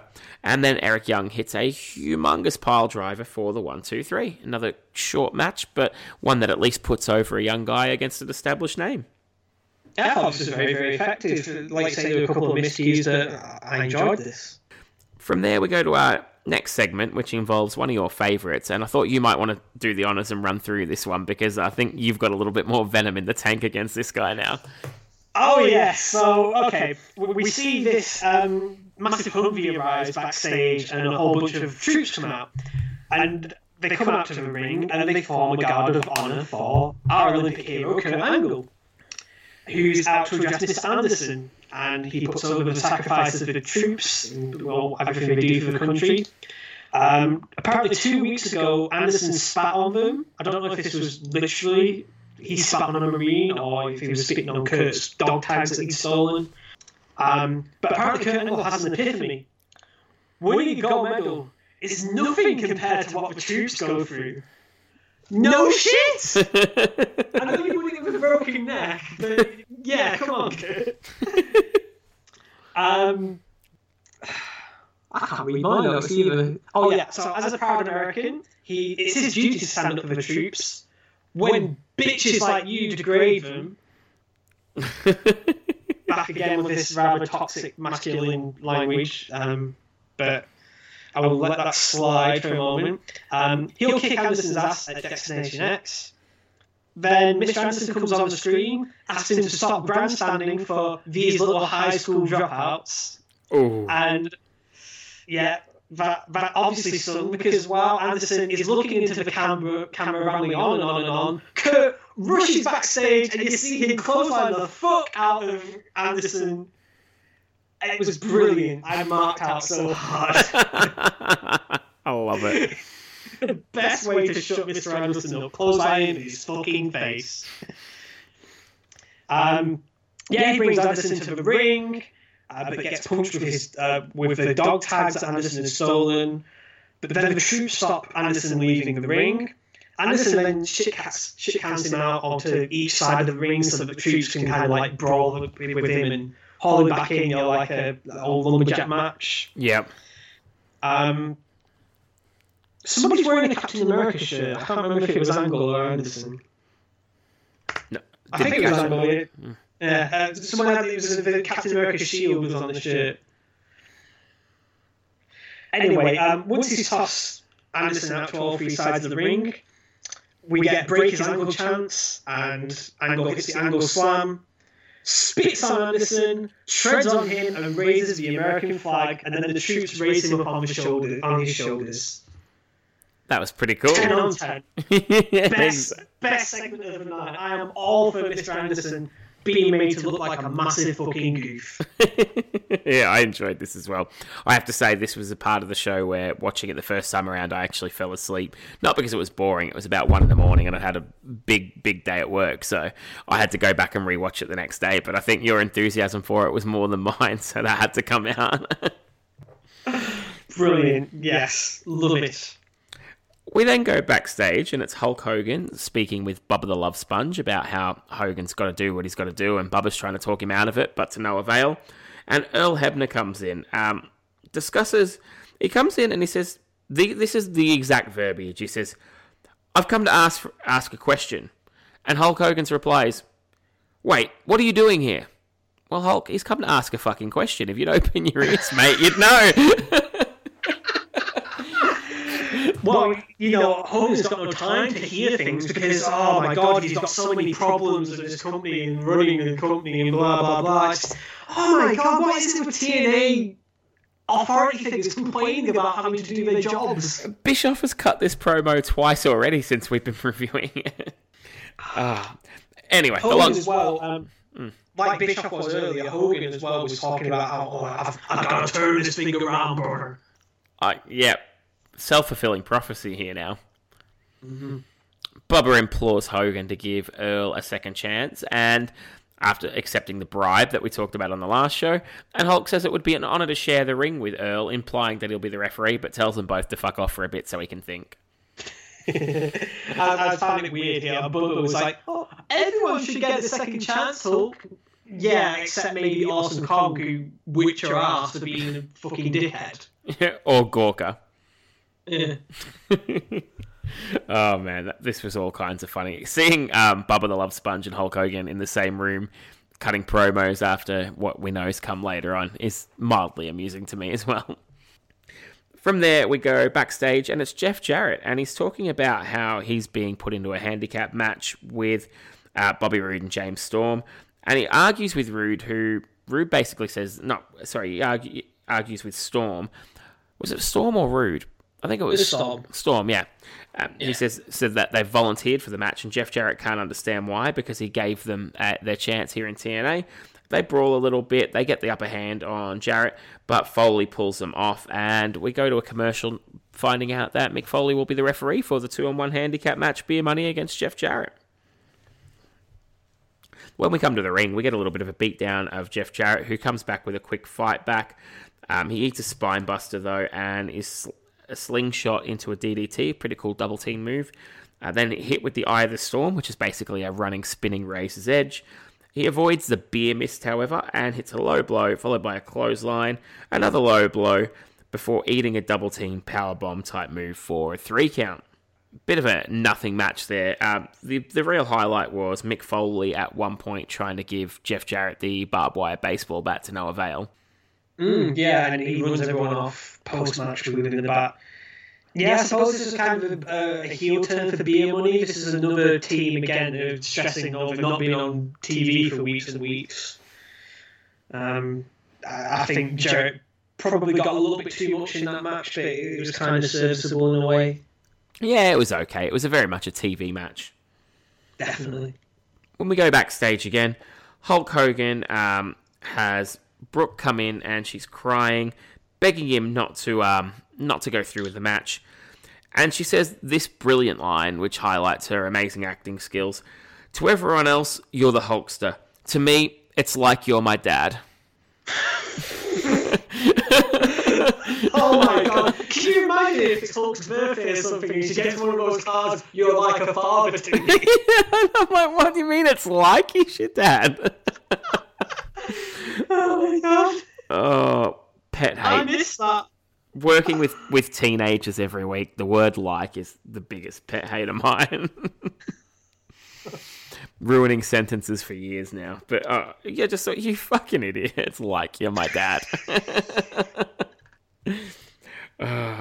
We then come back for our main event, which is the same as our opening contest.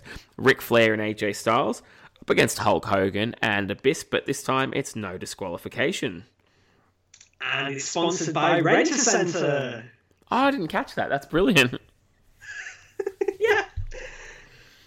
When we begin the match, we have Hulk Hogan backdrop to start with, and Ric Flair immediately takes a powder to the outside. He's sent into the guardrail on the outside and begins bleeding an absolute gusher. That was a bad cut on Ric Flair, and straight away. Yeah, I couldn't tell if we were supposed to believe something before the barricade attack made Flair bleed, or if he just bleeded too soon and too hard, and it was supposed to be the barricade spot. But... yeah, it was awful. They brawl on the outside for a bit, and Taz comes up with another brilliant line of the night. He's bleeding like a stuffed pig. Oh, Taz, I think you might mean a stuck pig there, but that's okay. Hogan begins whipping Flair with his weight belt before Ric Flair fires back with a low blow. AJ comes in and starts to work over the leg of the Hulkster. They brawl on the outside again. Hulk begins bleeding again. Ric Flair is an absolute mess at this point. He's looking disgusting. Comes in and hits a snapmare, goes up top, and as you can guess, is caught by Hogan and press slammed, allowing the Hulkster to go to the hot tag to Abyss. He comes in and fires away with clotheslines and avalanches on both the heels. Hits a huge choke slam on AJ Styles and a much smaller choke slam on Ric Flair, a la the chair shots the other way around. And on commentary, the line that really piqued my interest, Hulk Hogan gave Abyss his Hall of Fame ring. Did you not spot it? Yeah, I was meant to bring it up actually. Earlier on in the first match, you kind of see it as well. What the fuck? They were running down the Destination X card earlier on in the night, and it's in Abyss's mugshot. He's like punching with it. What? That's his WWE Hall of Fame ring, right? It is, yeah. And they want that on their promo graphics. This is what I was mentioning the other episode when I'm like, oh, TNA using WWE continuity, I see. Oh my god, talk about being small time. It's like when an indie promotion with their poster, former WWE star Val Venus, like, come on guys, get your own identity. AJ comes off the top with the phenomenal forearm for a 2 count, and Hulk Hogan and Abyss immediately both begin to Hulk up together. Abyss hits a black hole slam on AJ Styles and picks up the 1-2-3, pinning the World Heavyweight Champion on the first head-to-head Raw in Impact. So another contender there for the Dick Move of the Week, jobbing out the champion on the first show that's focused so heavily on all the old guys. Although, Abyss does have a title match with AJ coming up. So this does help him out in that sense. Which I could live with if AJ had got a decent amount of offense in either of the 2 matches, but he's just made to look like, a bit of a afterthought in comparison to the bigger names, isn't he? I agree. He was kind of just another person in this match. He had a couple of spots here and there. But... yeah. Then we get Desmond Wolfe coming out with a chair. Miraculously, Pope runs out after him, despite having his ankle destroyed earlier in the night. AJ Styles... yeah. Sorry, it's at this point where TNA's like, oh yeah, by the way, that match between Desmond Wolfe and Pope was cancelled. But he's okay to run. Yeah. Oh, man. AJ takes out his leg and puts him down, and this brings out Jeff Hardy for a huge pop. He lays out all he lays out all the heels, and then did you catch the biggest production gaffe of the night? He's going up top for a swanton bomb, and the show cuts out. And it never made yes, that's right. Yeah. Booed. I literally booed when that happened. I was like, what the fuck? What happened? There was another little snafu before that. When Abyss and Hogan won, they played Abyss's music, and then about halfway through it faded out and turned into American Made. Oh my god. Amazing. They just... I can't believe they had the rights to that music. But they just weren't ready for live TV, were they? No, and there was a lot of instances of that tonight, like quick rush shots, wrong camera angles, and things like that. Yeah, so without giving away too much, I think it makes it fairly obvious who's going to win the production value category here. I've obviously gone with WWE, and I assume you've done the same. Yeah, that'll be me. Yeah. As a whole, this show had a lot of stuff going on. A lot of stuff revolved around Hulk Hogan. which how productive that is, well, we'll have to wait and see. But I will say that the quality of this show was much more inconsistent, but I will say I enjoyed it much more than Raw. It was a much quicker watch. Raw probably took me about 4 sittings for an hour and a half episode of Raw. You know, no commercials on the network. TNA, I fell asleep during Kurt Angle and Ken Anderson's segment, but it was like 1 a.m. The next day when I got home from work, I watched the rest straight through, which I would have done had I been home earlier the first night I started watching it. So it was a breeze to watch. It was. I think I messaged you during just saying this is a mile a minute, which for TV show with a lot of new characters or newish characters and a lot of people coming into the company for the first time, it's brilliant. I've really enjoyed it. I won't say this is a show that I would consider a highly memorable show, but it was a highly enjoyable one. Yeah, if this was up against like an actual classic episode of Raw that, you know, was actually any good, it wouldn't be as hearty a recommendation, but you know, in comparison to what it was up against, it was fun. Yeah, absolutely, I agree. So I guess what's left to do now is to go and pick all our winner for the night and all our different categories. Production value's been decided in advance. WWE's getting the victory from both of us. But going through the rest of the categories here, who would you say showcased the better characters on the night?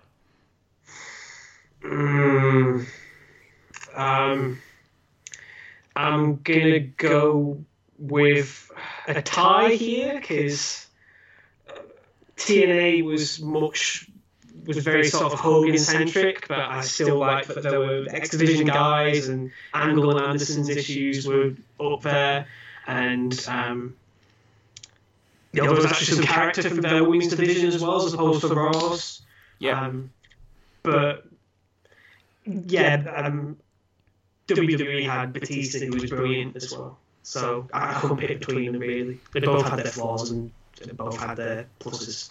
I think I'm going to lean towards TNA because, I mean, they both put most of their big names on the show, but TNA brought new big names in, and for me, that made it a little bit more exciting.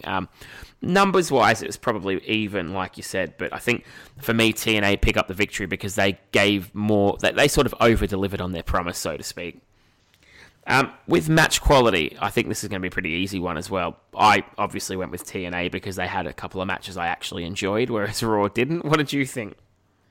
TNA, absolutely. Just basically for that X Division match, really. Young and Waltman was quite good, though I guess it was more of a segment in the match as well. But yeah, like I said with Raw, just the Orton Legacy match just felt like nothing. The Cena handicap gauntlet thing, just meh. There wasn't a match on Raw other than Evan Bourne and Regal, which went for about 30 seconds, that I actually enjoyed, so this is a no-brainer for me. The main event and the opener, which is one of the same, was okay, but the X Division match was really good, and the women's match for the tag belts wasn't too bad, even though it was quick as well. Abyss definitely carried his load in that match. He had a good hot tag, and Flair and Hogan were about as embarrassing as I expected they'd be. Yeah, absolutely. Now, as for storylines, who did you go with there? TNA felt like there was much more going on and slightly less, like I say, paint by numbers as Raw was.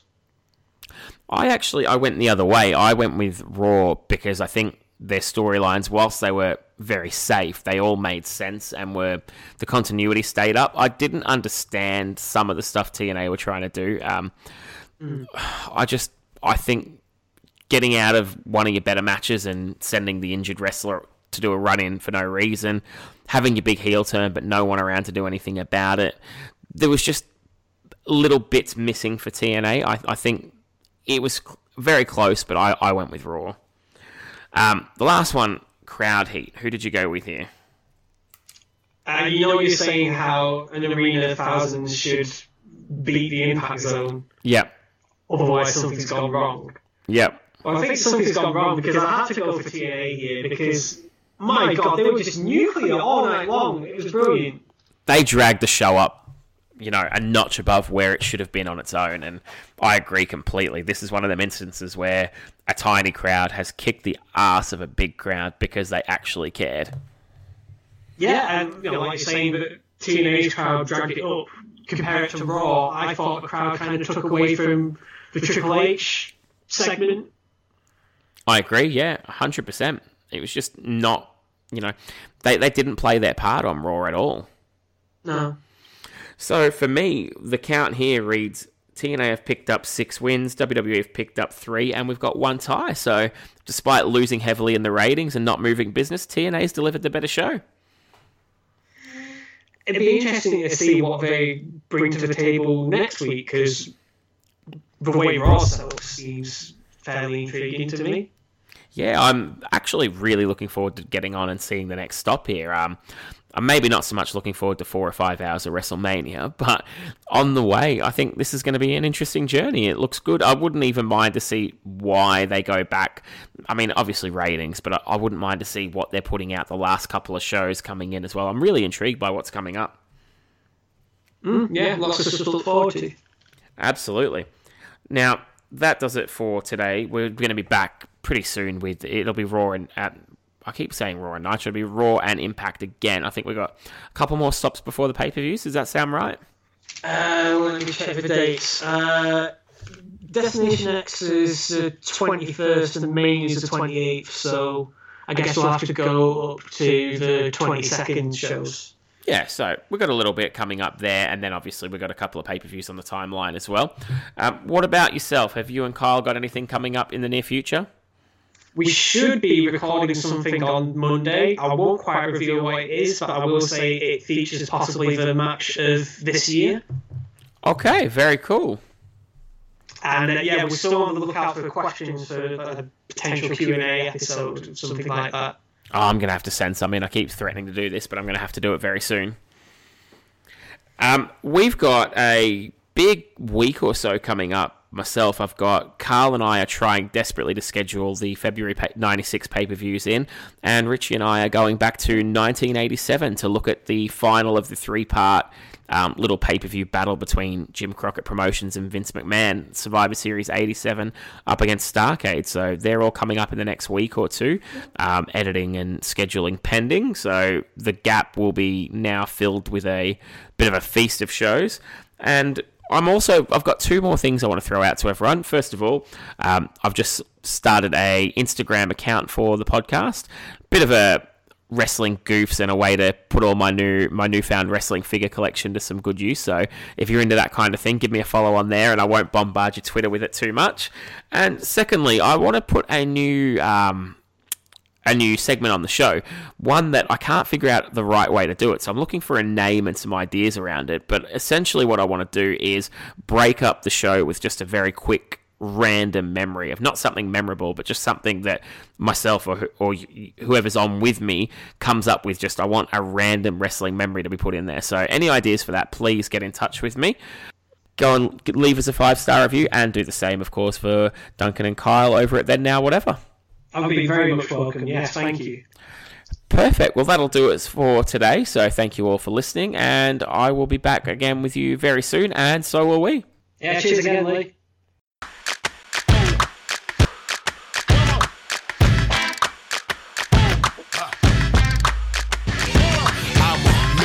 To society, baby. The police wanna relocate me. They running with, but they can't fade me. They wanted to come up, but they ain't crazy. I ride one in the 6 tray Chevrolet rolling without no top. Got them hydraulics is dumping and making it drop. California to Virginia to me making it hot. Taking long rides in a G4 plane. X-Men to the stage, got them going insane. Yeah, got the world saying my name. I'm about to make a little change, I'ma keep it the same, you dig? X to the Z, baby. Run up on your hidden corners, phantom great, come on. X be the life of the party. Don't be scared, girl, reach out and touch somebody. And you feel the figures jumping, other guys be rhyming, but they don't say nothing. Moving in the club like they wanna do something. Feeling kinda rowdy, huh? Hey now, hey now. The girls be mugging, cause they want to sing what a girl pulled up in. In the club like they wanna do something. Feeling kinda rowdy, huh? Hey now, hey now. Hey girl, look where I live. 40 acres in a Maybach Benz. wanted to party, but I got biz. This ain't entertainment, I'm feeding my kid. On a 405 in the carpool lane. Gotta hit some corners, I'm riding the cane. Wanna ride out to an island and tan your frame and just waste away a couple of days. Holler back at me. Look where I'm at. Make the crowd get loud like the sound of a L.A. on my baseball hat. Where they running right up on you in that black on black. So move, gotta bounce like a mother when brothers got masked. The war with each other. Ain't seen big, not ready to die yet. My militant mindset got you running for cover, so yo. These fellas niggas jumping, other guys be rhyming, but they don't say nothing. Moving in the club like they wanna do something. Feeling kinda rowdy, huh? Hey now, hey now. The girls be mugging, cause they must have seen what a girl pulled up in. In the club like they wanna do something. Feeling kinda rowdy, huh? Hey now, hey now. I'm the life of the party, I gotta move. They popping about it, look at the whole world. They talking about us, I got a mean hook. They rattle your body, I wanna talk a little, pick your brain. Wanna see you with something little, walk around the plane. Yeah, I got a lot to gain, getting my label off the ground like David Blaine. So now, what you know about me? I'm a self-made man from poverty. Yeah, now I own a lot of property. I pimp rides, lifestyles, and companies. So yo, now let me spit you the facts. I used to hustle the corner, but I ain't bringing you that. Nah, I'm like swinging the bat, right at your kneecaps for coming at your face like that. Yeah, baby girl touching my chain. Now let me tell you who I ain't. You can't run no games. I'm gangsta, baby, ain't nothing changed.